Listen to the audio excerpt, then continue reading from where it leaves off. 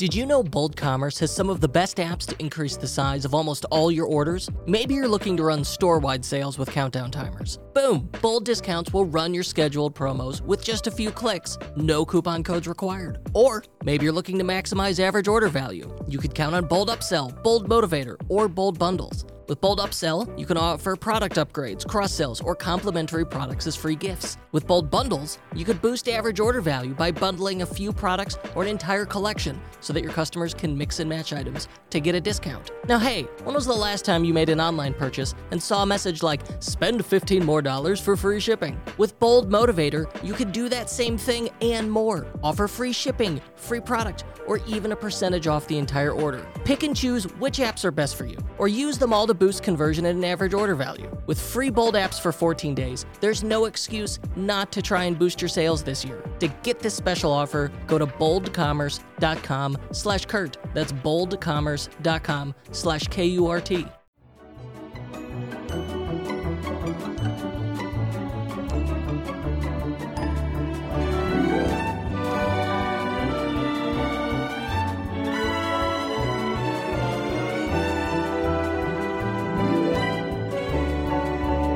Oh, you're having my baby. You're a woman in love, and I love what it's doing to you. Ew. You taught me that song. I did. I learned it from Glee, where it was also meant to make everyone uncomfortable, and did. So, where have you been, Paul Rita? I spawned. You. I had a baby. I didn't have the baby. I was going to say you personally? I mostly stood there while people did things to my wife, and then at the end there was a baby. And is this a life-changing event? Yeah, it's been officially it's a change of life event according to government standards. I mean, like beyond the U.S. government's definition, in which they say we define this as a change of life. No, I got a baby. It's crazy. I love it. I'm glad. I really like the baby. I had trepidation about the baby. Yeah, I was terrified as well. My wife had to talk me down. But now that I'm a full-fledged parent, I love it. And I will say parenthood looks good on you, Mr. Rita. Yeah, I like it. I think I have a really easy time at it because, as I've mentioned before, my wife was a night shift nurse. So she's been training for this. Well, yeah, it's like for most people, having a newborn baby is like a radical altering of your life. And for my wife, it's like she just got a way better job. Like she just had her old job and now it's just way better. She only has one patient. It's very tiny. It can't talk back. It does whatever she makes it. She can just make it do whatever she wants.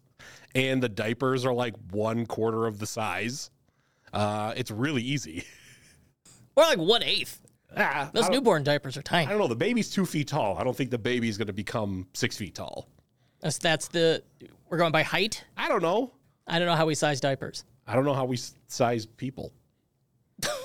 I mean, I guess we should use if you go by weight. Total cubic mass is how I would do it. The baby's like 11 pounds. So yes, the baby would be 10 times bigger then maybe. I measure myself in cubic centimeters. Okay, well, I don't have that at hand.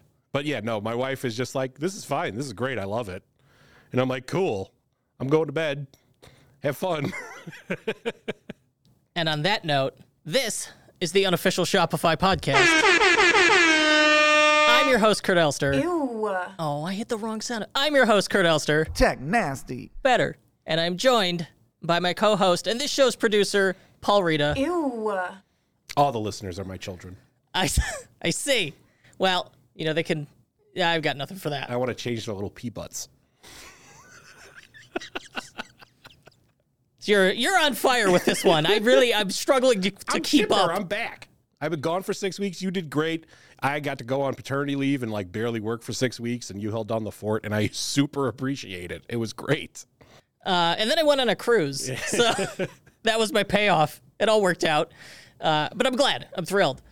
Today, we are answering our listeners, also known as Paul Rita's adopted children. We're answering your burning e-commerce questions. And so we did an AMA. We have been overdue on doing an Ask Me Anything in our Facebook group, the unofficial Shopify Podcast Insiders. And so we got some good questions. We are going to go over that in this episode. That's all we're discussing, except I lied. But first, we have some housekeeping to go over because Shopify is on fire with some new releases. So we got an updated version of the Shopify Flow app for our Shopify Plus folks who do automation in their stores. And what else we got? Shopify partnered with Chinese e-com giant JD.com. If you're not familiar with it, it is it's the alternative to AliExpress. JD is huge, JD.com. I was not familiar with it, if I'm honest. But what this means for Shopify merchants specifically is U.S. merchants are going to be able to fast track selling their goods into China with this program. It's like it sounded like it is both online sales channel and an accelerator, a program. Can I ask you questions about this? Like, all right, I saw the headline. I read a couple articles and some press releases, so I really don't. Is it essentially like, fulfilled by Amazon, but it's fulfilled by JD.com, and that's how Chinese people would access your store is via fulfilled by JD.com, and they act as the people as store owners in America would act with Amazon? That's what it felt like. Okay. I'm not sure, but I saw like this program does the translation for you, gets advertised to the products, gets it into the country. It sounded good. So they've got Shopify Balance is their new thing announced. Today is the day of this recording. It's a no-fee business bank account that lives inside your Shopify admin. So just like every conceivable tool that you need to run and start an online store, Shopify's just adding it into the admin. Like we saw it with when Shopify Payments just became a native thing inside your admin. Now they're like, look, the payouts had to go elsewhere. Why can't they live here and stay with us, right, in our admin? Yeah, and why give them money to a bank when you could give them your money to a company that's not a bank? Shopify Balance is an alternative to a bank. Oh, that's safe. Oh, as if I know. As if you like banks. I know. Who likes banks? Well, they do hold the money. Only because I don't have an alternative. This is pretty all right. A reliable alternative. I know. It's just weird though. It's like, well, now you got a Shopify card. This is like banking. There's like regulations around banking. I assume they know what they're doing. Oh yeah, that's a great sentence. There's a legal counsel involved. There were contracts and lawyers. The debit card's really cool. It's black. It says Shopify. It's vertical. I'm out on black cards. Oh, really? Yeah. They're like all cards are black now? All cards are black now. Come on. Here's the thing. I have that Apple card. It's solid white. It immediately turns filthy. Yeah, I read that. Mine's it's like gray and dingy. Whereas the black card, you don't have that issue. Because that's how I choose my debit and credit cards is based on color and cleanliness. I just have a series of Italian beef juice jars buried around my property that I keep my cash in. Okay. Yeah. And do you have a treasure map for those? You know the spots. That makes sense. You know the spots. You're out there like digging up your irrigation system. No. Let's see. And then the other notable release, they expanded the native Metafields that we had seen pop up in product pages last year to now they've been added to orders, collections, and customers. Yeah, and we had a couple ideas over the course of Q3 and Q4 where we had a thing we wanted to do for a client, and then we were like, oh, we do that with Metafields. Oh, it's on the collection page. Oh, they're not giving us collection Metafields yet. Well, they're here. So they're here. They have delivered. Let's jump into our AMA so that we can do some asking and answering. You have returned. You start the first one off. Brendan McFarlane. I struggle with using different SEO for similar items. I sell jewelry. Do you have any tips? I don't. That's not my job. We're not SEO experts. However, the subtext of this question is, I need SEO for similar items. I sell jewelry, and so one of the things in SEO is you need to have unique content per page to make sure that all of the pages will show up in search results, and you don't want that duplicate content issue to come up. And so I think the answer here is, well, everything has to have a unique description.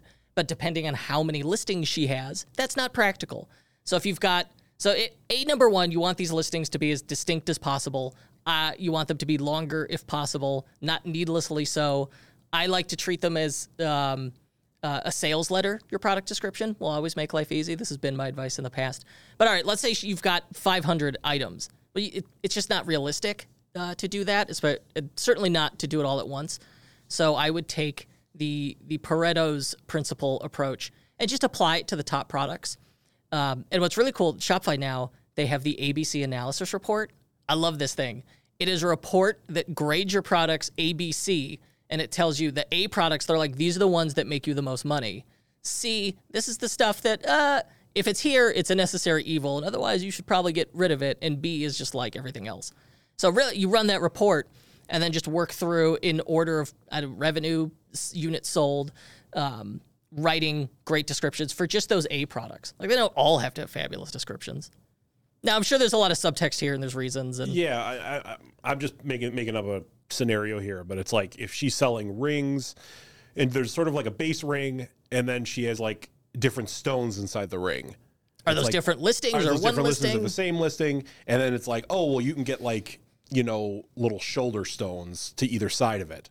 Is that like another variant option on the same product, or is that like this band, it's made of, say every ring has like 4 parts. Say there's like a band, and the bands could all be different, and it's like, what is the center stone, and like what's like shoulder stones, yes, no, then like what those are.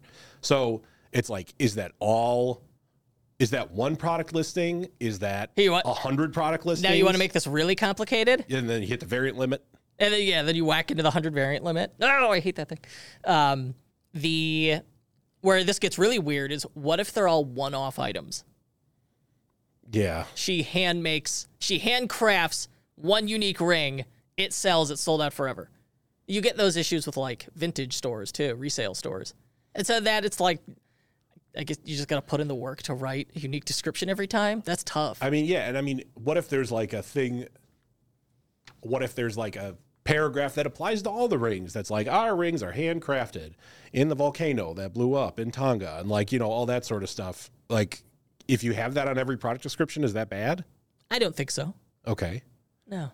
Do you know so? I don't know so. My experience tells me that you're not just going to get like kicked off the internet because too many of your descriptions are too similar. That's just not a thing that's going to occur. I mean, what is the similar page penalty? Like, how similar does it got to be?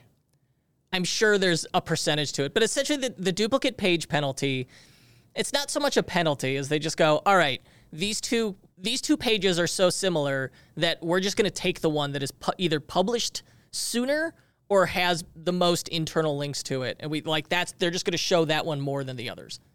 That's the risk to they all have identical copy. And again, truthfully, I'm really not an SEO expert. I assume very much that the title of the product is different. So at least you have like an H1 that's completely different. That's a good point. On the product. And like maybe if they have different options. And the images, does Google care that the images are different? Do they know that? I would think they know that. Okay. Especially on like an e-commerce page where it's written into structured data. Yeah, I mean, and Shopify like really gives Google... a properly set up Shopify theme describes the page to the machine. Yeah, and so like the machine can see the differences. Yeah. So maybe it's not that big a thing to worry about. Yeah, at least in here. But I think that's the approach is, okay, what sells the most? Give that a longer, better description. Braden Steffenshine, can you go over the new Metafields? Collections, customers' orders, added in Shopify, and best use cases, examples, and utilizing them. Let's start at what the heck is a metafield?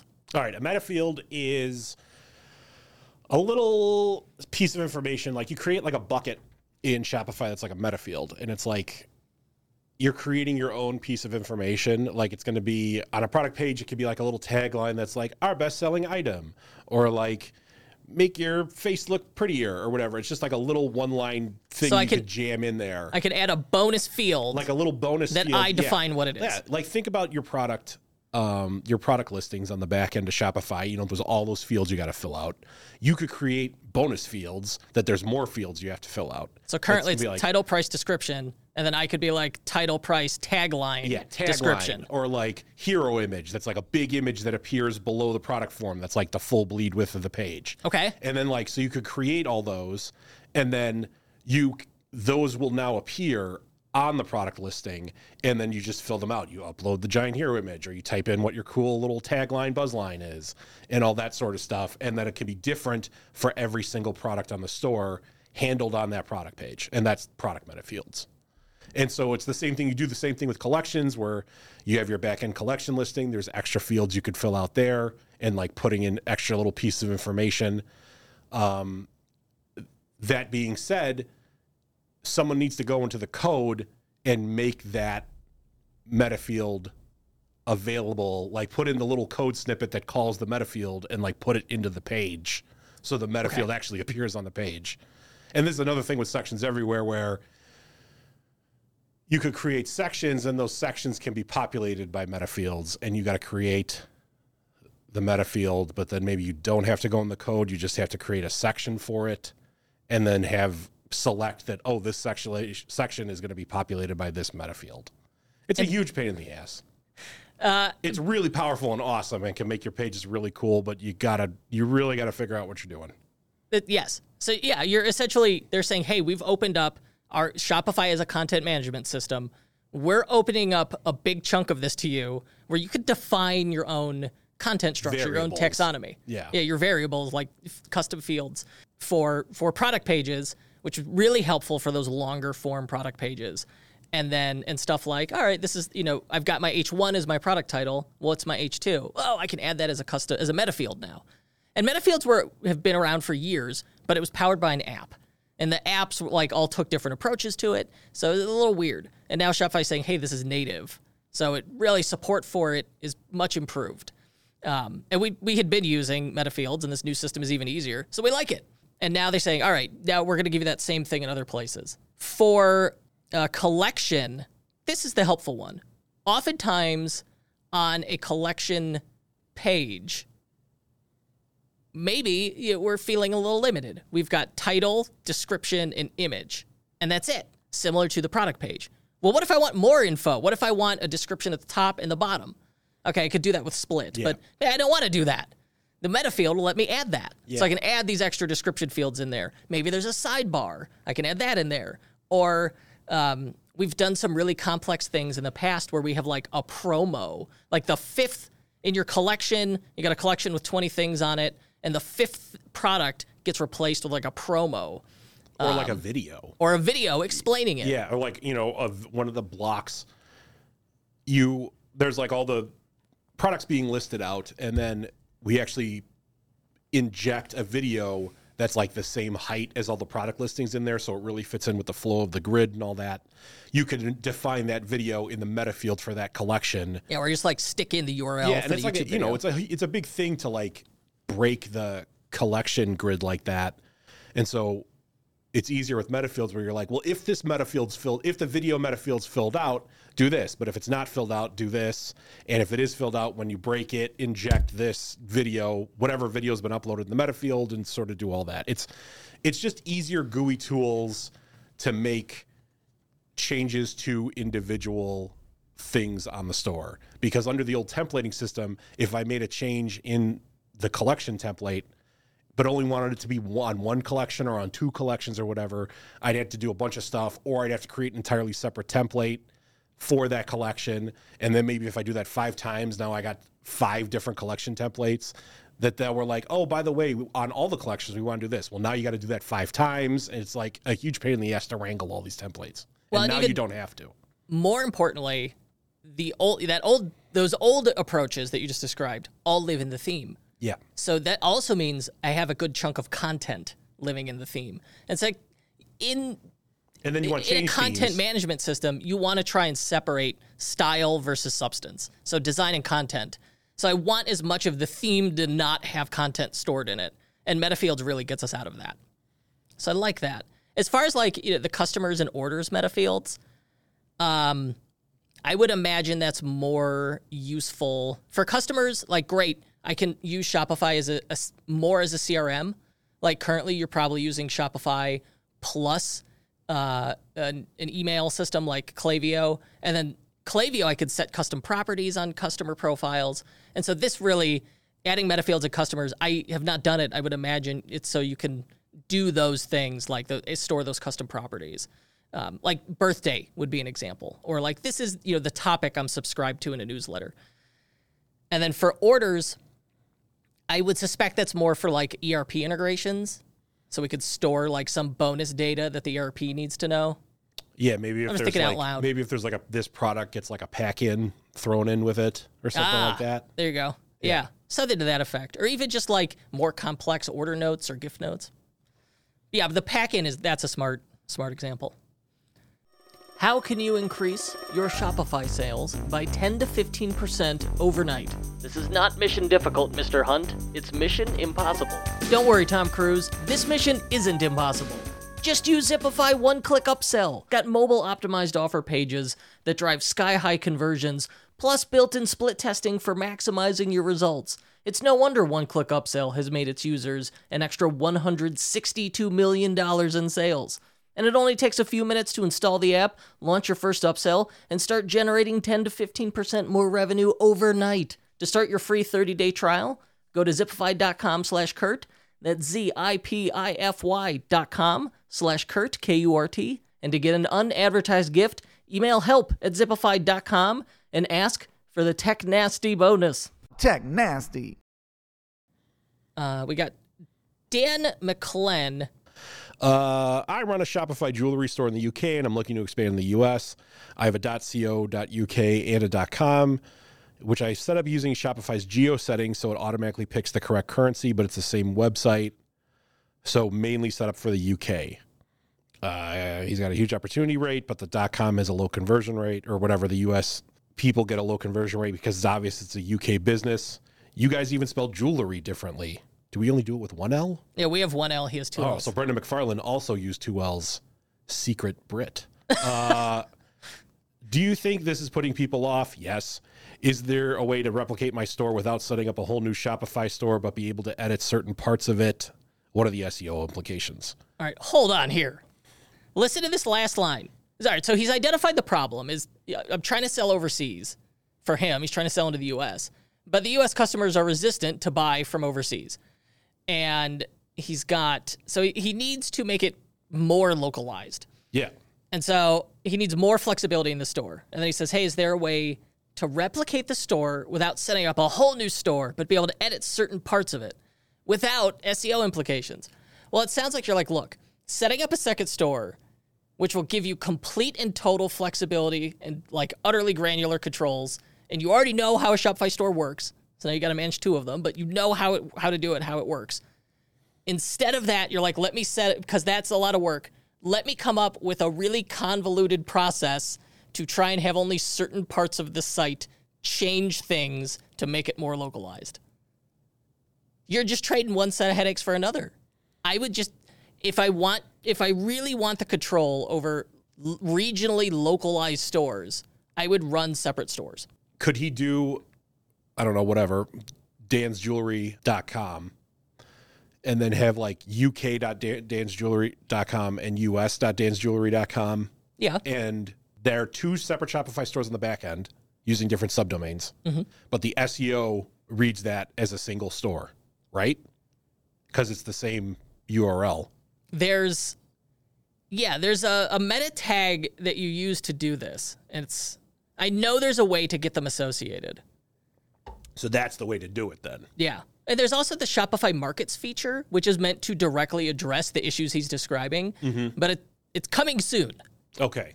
So I was wondering, because I remember Shopify was talking about that a lot, but I didn't know if they. But it's even in anything. settings. Like if you go in the settings in your admin, you'll see like Markets coming soon. Okay. So the fact that it's already in your admin suggests that really like a tease.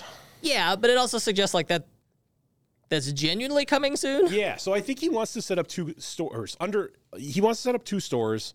I would Americanize all the spelling, get rid of all of the unnecessary U's, I feel, and spell jewelry the right way. If I was shopping from a store and I found out it was from overseas, my worry would be shipping costs. That's the immediate. It's like, I know I'm going to pay more for shipping. I've had stuff just disappear in customs, or like it's gone. The tracking stops updating, and then around the time I've forgotten about it, like 6 months later, it just appears. So I think the biggest problem, the biggest worry on the mind of his UK shoppers is going to be different than the biggest worry on the mind of his US shoppers. Yeah. So maybe he could address it. Like, you got to address it. I feel like reshipping insurance. Yeah, I would hide that you're in the UK as much as possible, other than like, on the About Us page, just be like, what happens when the order ships and it's from the UK? Is the person going to be like, are they going to be mad? No, I don't think they're going to care. I just think the problem is I'd hide it the whole time, other than on like on the About Us page that you're in, like, Stratford, Berkshire. And then obviously the shipping is going to be different. He's going to have to charge for shipping, I assume. I don't know. And so he's got to have a reason to be like, we ship from the UK. That's better because... Yeah, the jewelry is better when it comes from Diagon Alley. Because the Queen touched it. I don't know. And then there you go. There's just going to be straight 1-star reviews that all you spell color with a U. Bad about the Queen? I watched The Crown. She's had quite a life. Man, people love that show. I've not seen it. Hopefully she's not dead by the time this comes out. Oh, jeez, girl! They're keeping her in a box. They don't want her to be like Betty White that just before the finish line doesn't make it. You're really full of hot takes this episode. I haven't talked to these people in weeks. I haven't talked to my children in weeks. And you're like, all right, number 1, I'm going to shock and scar you. That's priority 1. That's what a good dad does. Priority 2, education. It helps them remember.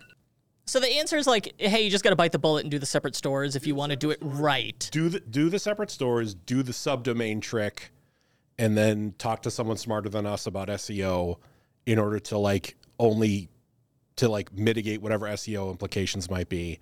And I think come to the understanding that you have 2 separate audiences. Aha. I mean, there's going to be a lot of crossover in that Venn diagram, but it's still going to be separate because of the shipping issue. Yes. The international shipping issue. You're absolutely right. Frequent commenter Clifford Shakan says, what's the best pizza in Chicago? We're known for deep dish. I want to open with, I was thinking about joking about this one, but this is not a laughing matter. 1, we don't eat deep dish constantly. Isn't that funny? It's a sometimes food. It's like once every 3 months, maybe. It's been at least a year since I've eaten deep dish pizza. It's a stereotype. The actual Chicago pizza is thin crust, tavern style, square cut pizza. The bar pizza. Yeah, that's actual Chicago pizza. The deep dish is like a fun little side piece. Like, that's not what we're really It's regional. Doing. It came from here. Yeah, all right, sure. But give me your favorite deep dish. All right, well, the best deep dish is definitely Pequod's. All right, I agree with you. Yeah, it's Pequod's without question. Of the 3 big chains, there's like 3 big deep dish chains. There's Giordano's, Lou Malnati's, and Gino's East. Giordano's, I would say, is the best one. It used to be Gino's East, but they really cratered about a decade ago. They got a lot worse. I felt Gino's East was the best as well. Now I think it's just like flip a coin between Lou Malnati's and Giordano's. Yeah, they got bought out by like a PE firm, and they really wrecked Gino's. So Giordano's is the best, unless you can get Pequod's, which is definitely the best. Yeah, it's independent, family-owned. Yeah. It's good. Square cut, my fave is Dino's on Higgins. Oh. Yeah. That's my ancestral family pizza place from where I grew up eating Dino's. So that's my favorite. It might not be the best. I'm going to go with Barnaby's. I've never liked Barnaby's. Barnaby's licenses their recipe to other pizza places. Oh, yeah? Yeah, that's a good one. There was a place... They put the cornmeal on the crust. That's critical for me. There was a place on Kedzie. I forget what it was called, but I lived across the street from it when I lived on Kedzie. That place was good, too, just south of the Kedzie Brown line. It's where I'd take all my dates when I was dating and single. It was like a bar that had pizza, and whenever I went on a date, I would be like, oh, there's like this cool, quiet bar pizza place not far from my house. Like, you want to go meet there for the date? And they'd be like, oh, sure, of course. And it'd be like literally across the street from my house. I'd go on a date, be 3 minutes. I'd leave 3 minutes before the date started. It was awesome. I like that we just found out how Paul Rita would run game. That's where I met my wife. Oh, see, it works. Yeah, And pizza's so good, it gets you married. Yeah, and I was just like, you want to go back to my place? And now you have a baby. I was like, it's right there. All because Turn of a around, pizza. It's right there. Here's one a little loaded. Anthony Watts, what's the best 2.0 store you have found? Design/speed, etc. So It doesn't matter. yeah, online store 2.0, it's like it's a feature set. If I'm just looking at a store from the outside, I really can't identify it as one versus the other.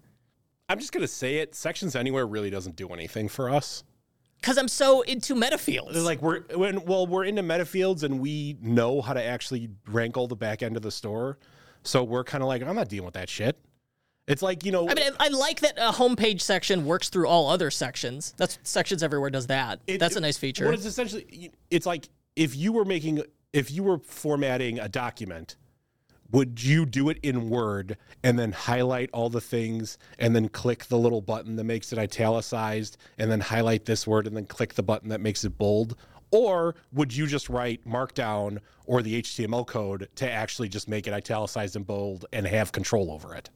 You know that I'm a big nerd using a text editor, and I would use Markdown or HTML. And so they gave you what Sections Anywhere Online Store 2.0 or whatever is the Word GUI tools for an attempt at the Word GUI tools for the store owners. For us, it's meaningless. All right, so let's talk about Shopify's approach to theming. They're saying, hey, we're going to meet merchants where they are at whatever their current technical skill level, whether it's they're limited by skill, current skill, or that's just all they need. And it's, hey, there's no code, which is I could install a theme and use the theme editor.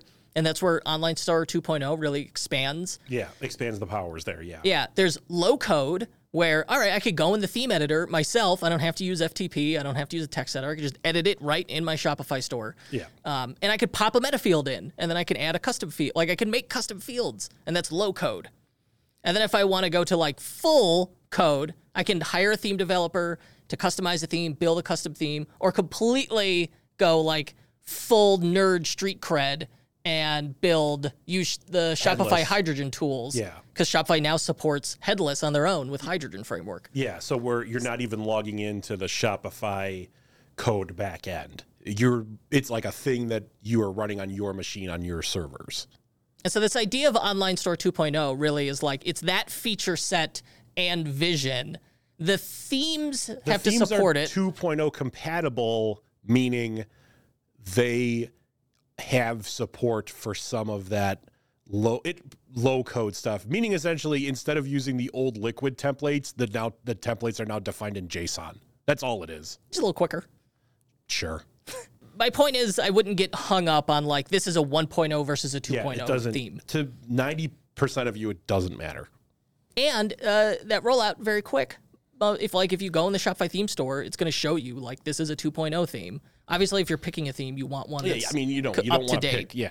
Yeah. If you're buying a new theme today, don't go buy a 1.0 theme. Obviously, cars from 2020 are better than cars from 2015, but it's not cars from 2015, garbage trash. Oh my God. It's not that big a deal. Yeah. You're right. No, you know what? That actually is a pretty good comparison. Edwin Alejandro Ruiz. How do I improve conversion rate? I have 150 visitors per day, but only 1 to 2 sales per week. I sell soccer-inspired watches with a social purpose. At footlove.com, F-U-T-L-O-V. I looked at Footlove before we started recording, and it's fit and finish issues. It looks cheap and not very trustworthy, and you're selling $200 watches. All right, so I will say when you Google it, they've got the nice search listing. In the Google search listing, which I think is important, it looks really nice. The theme itself is a good theme, looks good. But immediately when I land on it, spin to win. Yeah, spin to win. And on the desktop version, the navigation was off by 100 pixels to the right and up for 20 pixels for no reason. There's a tagline on the logo on mobile that's illegible. Yeah, and so, and you click on, and so, okay, so we got the images, which are all kind of boring, not that zoomed in. And then we have all these soccer players. This is cool. From MSL, which is cool. All of those photos on the product pages are 200 by 200 pixels. They're thumbnail. Okay. The other thing to me, and we got all the seals underneath the add to cart button. I don't know, for me, those seals make it look real low rent. I hate those. Oh, really? Yeah. It screams 2002 to me. I got mixed feelings about the seals. Trust badges. And the other thing to me is I understand that it's like we have a purpose and we donate all this money. That seems to be the main value proposition of the store is we donate money. But that can't be the entire value prop. The value prop is the watch I'm getting. It's tough because a watch, for men, a watch is jewelry. Yeah. Right? Like if men could wear gemstones the way women would, the Swiss watch industry would not exist. Yeah. I think this site is so close. He's got good product descriptions. He has good photos. He has interesting products. I do like some of these watches. I would wear some of these. But yeah, like this training vest penny, I don't know what that is. It's just like a shirt, like a training shirt. Like the photo, the aspect ratio is all off. It's crushed. So I think the answer is like... It's just these tiny fit. It's like there's 20 problems on the site that all need to be 5% better. And now your site is 100% better. Doug Geiger from Can You Handlebar always said to me, 90%, you can get to 90% quality. That's not bad. Getting the last 10% of quality is going to cost you just as much as the first 90% did. And that's what we're seeing here, where it's like, all right, you're at 90%. I need you to get that last 5 to 10% of fixes. I would not give him a 90%. But I think you're being overly critical. No, I think there's a handful of things to fix. So to me, it's just low effort. All the images are too small. They're broken in some ways. They're squished. It screams low effort to me. And then it's like, now I'm going to give you $200 for a watch. And like watches are things that break. People know watches that break. You know, there's the classic, like, oh, I got a Rolex I bought on the street. Like that's going to break in 48 hours.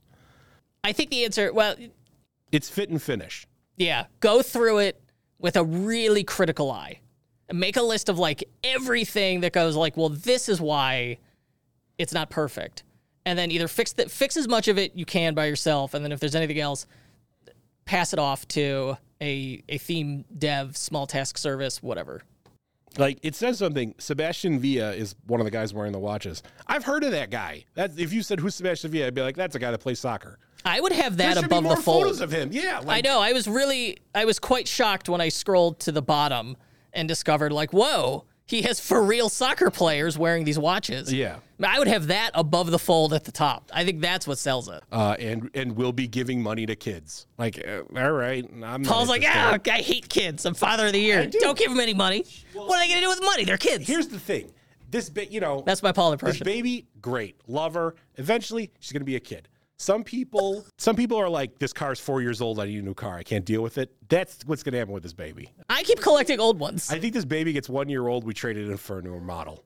Paul Rita, your heart will grow in love and abundance every day with your child. It's true. Every day I come in and I'm just like, my baby smiled.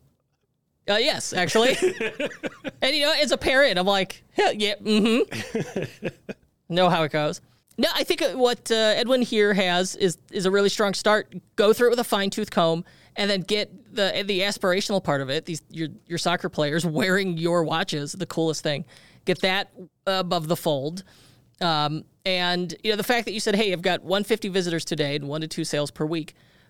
Off to a strong start, right? Like the fact that you're getting sales. Getting sales, yeah, that is something. Like, don't discount that. Yeah, and you're a watch. A $200 watch, it's not an impulse purchase. Yeah, so the conversion rate's going to be a little You're never going to have a gangbusters conversion rate selling a $200 item, especially like kind of a commodity item in a watch. Yeah.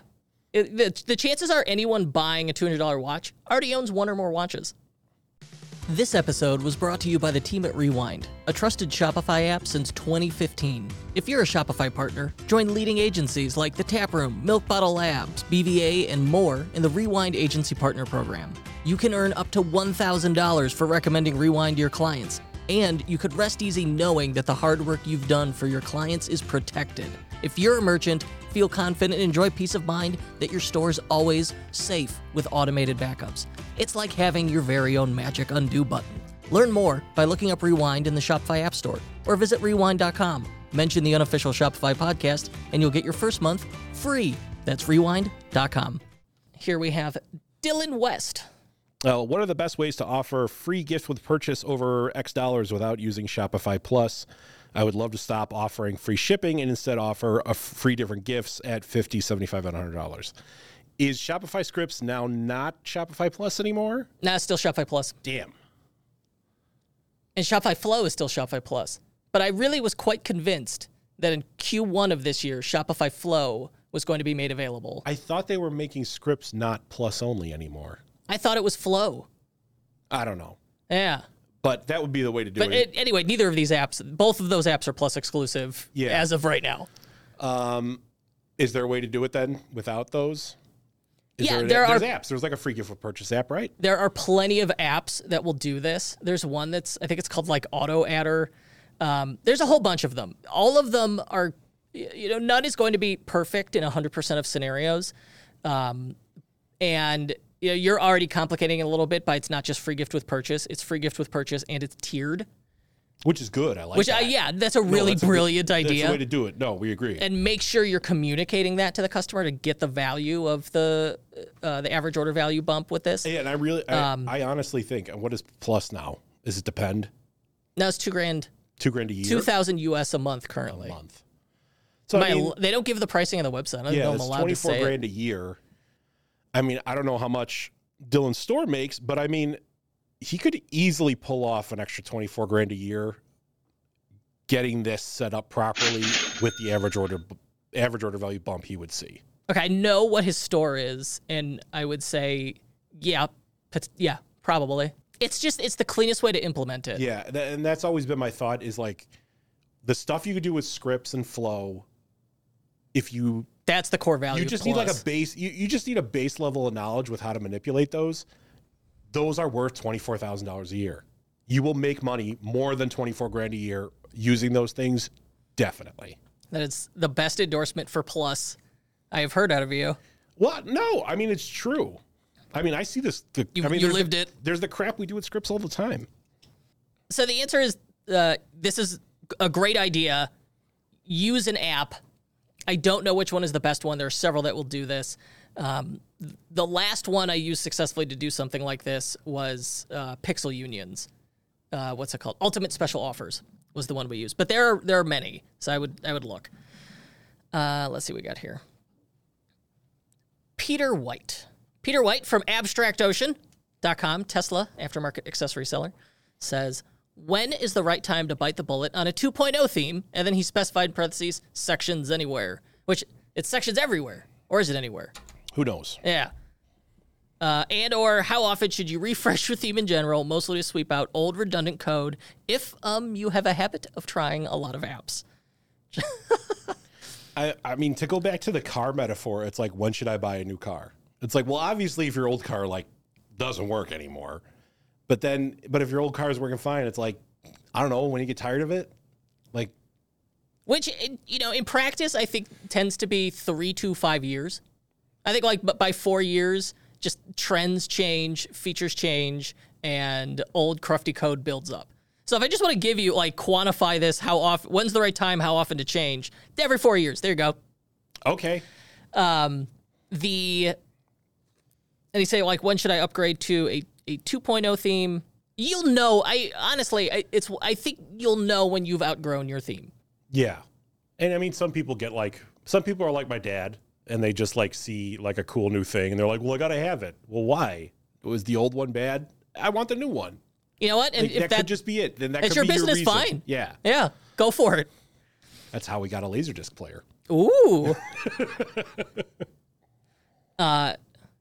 Did you have Star Wars on Laserdisc? No, we had Christmas Vacation. Oh, wow. That's easily one of my favorite movies. Home Alone. All right, so we're going with 2 Christmas movies. And Did you make this purchase in November? Get ready for this. And a collection of MC Hammer videos. Those came with the Laserdisc player. It was free gift with purchase. That's what that was. I don't know. That's all I know. To Peter's other question, sweep out old redundant code if you have a habit of trying a lot of apps. I think part of your standard operating procedure on uninstalling an app should be email the app support and say, hey, I trialed this app. I don't need it at this time, but I want to make sure my theme stays performant. Is there any old code I should know about and need to uninstall?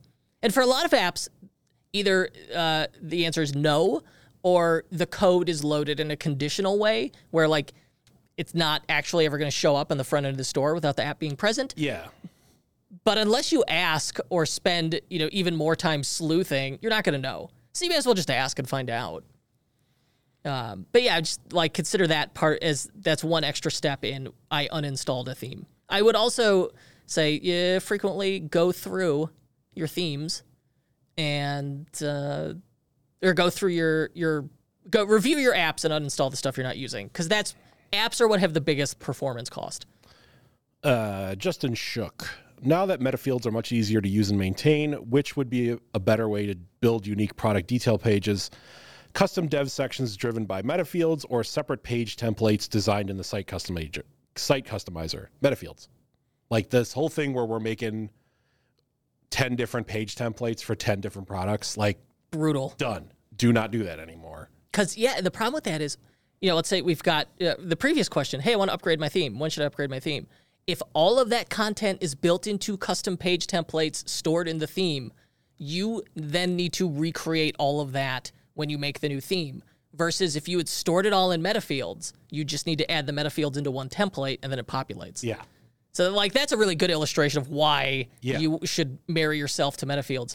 And, sections anywhere and everywhere, to get the anywhere part out of it, again, you got to be using Metafields. Yeah, because if it's otherwise, it's going to start duplicating the same content. Yeah, because if it just lives inside the template, it's not going to be anywhere else than inside that template. And so it can't be everywhere. It can only be in that template. The title of this episode is now Metafields. Sandra Klein. I'd love to hear tips on sections anywhere. How to utilize them in product pages. And the answer is start with Metafields.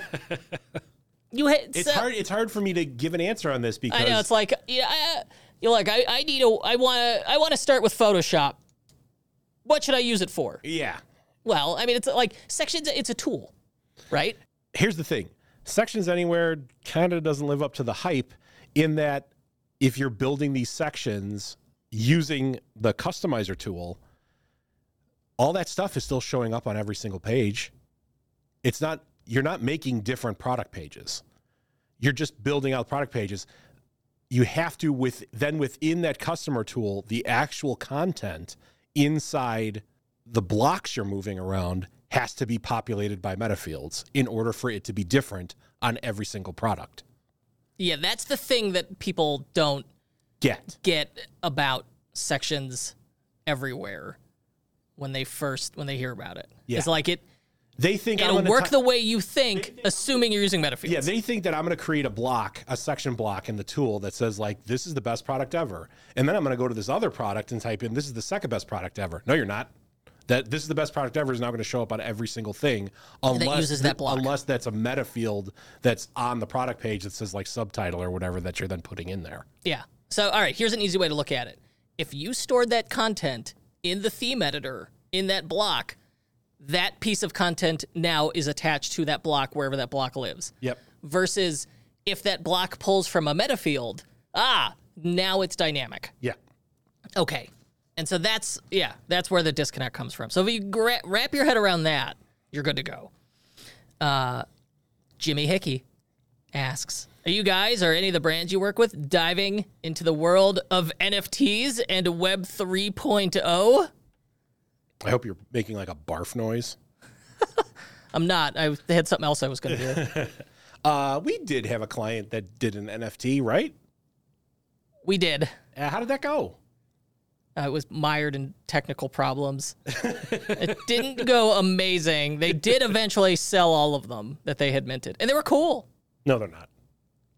Okay, but by NFT, they like fit... The idiocy. The style of NFTs. I don't know. You can hear my thoughts about NFTs on Clubhouse this week.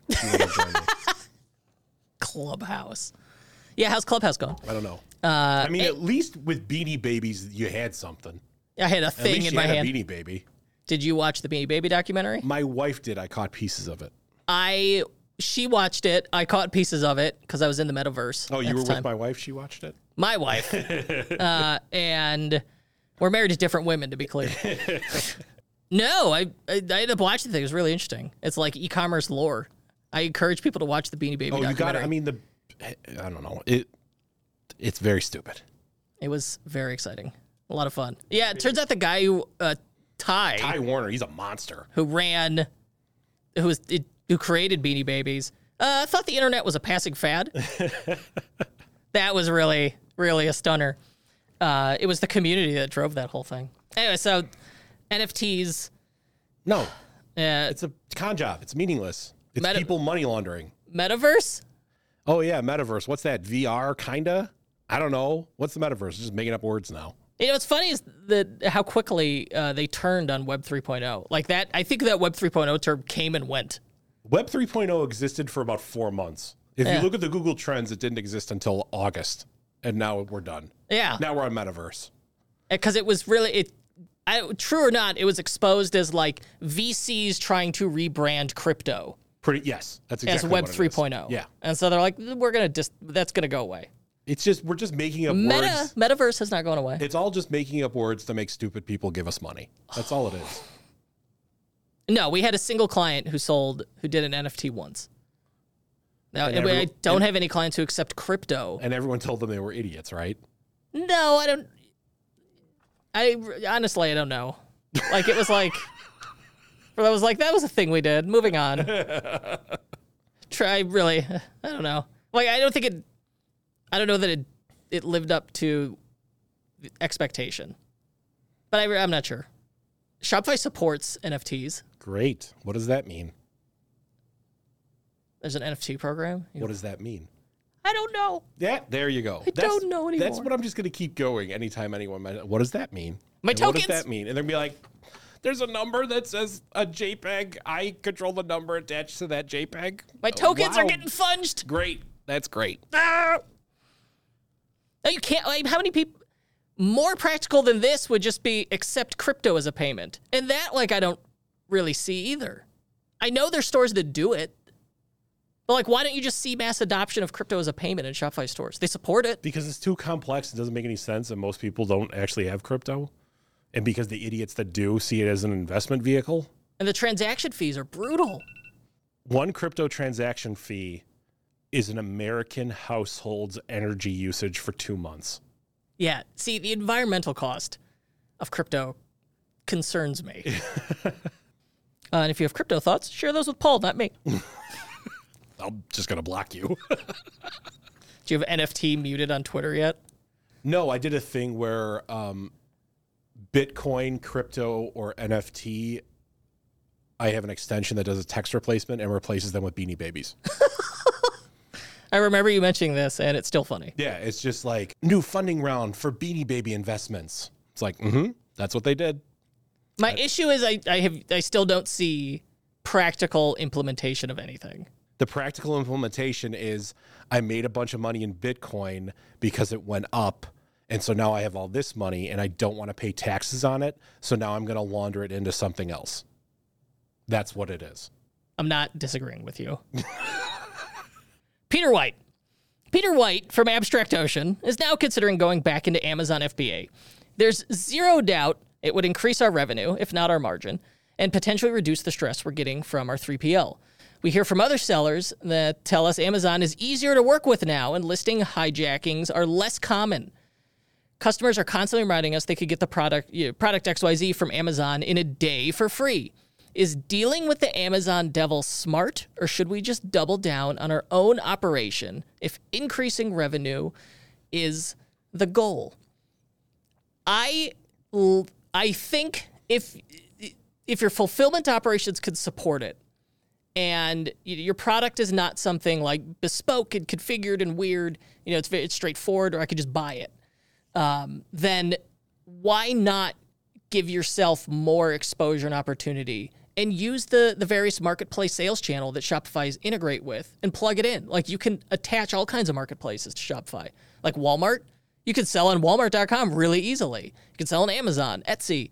To me, I think the most important thing is that last sentence is if increasing revenue is the goal.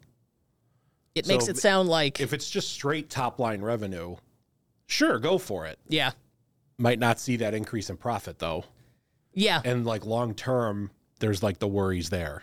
And clearly he was on Amazon before, and it was a bad enough experience where he went, this isn't worth the hassle. The other one is you really expose yourself to, you attract competitors. I mean, when you're successful on Amazon. It's a double-edged sword. I want us to stay ideologically consistent on this show. And I mean, before we've kind of been like, hey, yeah, you probably want to get off Amazon. It's probably not the best idea for you long term. And now he mentioned it. He said, hey, it's like that. You could hear it in the way he phrased it. They were on it and left. And he said, other sellers tell us they're easier to work with now, meaning they were not easy to work with before. And listing hijackings, which is a real nightmare, are less common. They still happen. Not handled. Yeah, it's like someone thinks they're buying your thing, and instead someone else fulfills it with something else. The customer has no idea, and they're like, your product's garbage. Yeah. What's your problem? Does he, Pete sells Tesla parts, stuff for your Tesla. Yeah. Like cool Tesla accessories. Are people saying to him they can get it from Amazon in a day for free? I assume it's a different product than his specifically. Or is he like drop shipping some of that? He sells stuff. It's like, I've got like this keychain cover. Yeah. The Tesla key fob's notoriously stupid. Yeah. And so he's got like a nice holder for it. And I have one of those. I like it. But he's not the only guy who sells Tesla keychains. Yeah. Right. I mean, in my head, it's sort of, again, he just wants to make more money. He wants to make more straight top line revenue money. Then the answer is, in that case, go to town. Yeah, put it everywhere. But I feel like for that kind of stuff, and he sells a lot of other stuff like cool accessories holders that go in your cup holder and like various Tesla-specific items that I assume there's also Chinese factories pumping out other Tesla-specific items. And in my mind, the actual answer to those people is, then go buy the Amazon one. It's crap. Mine's not. Ooh. I like that. Also, like, they'll ship it to me in a day. How fast do you need this? Yeah. But, and so it's sort of like... Can he make his fulfillment faster? Yeah, that like he's trying to convince himself to get back on Amazon. Yeah, it sounds like you don't want to do it. Yeah. And I mean, no offense to Pete, I don't feel like he has a very high margin business. I might be wrong. I might be totally wrong. No, they get some of that stuff manufactured. Yeah. You know? If you just want to make one number bigger, I guess go on Amazon. But I'm not convinced it's going to make his overall business healthier.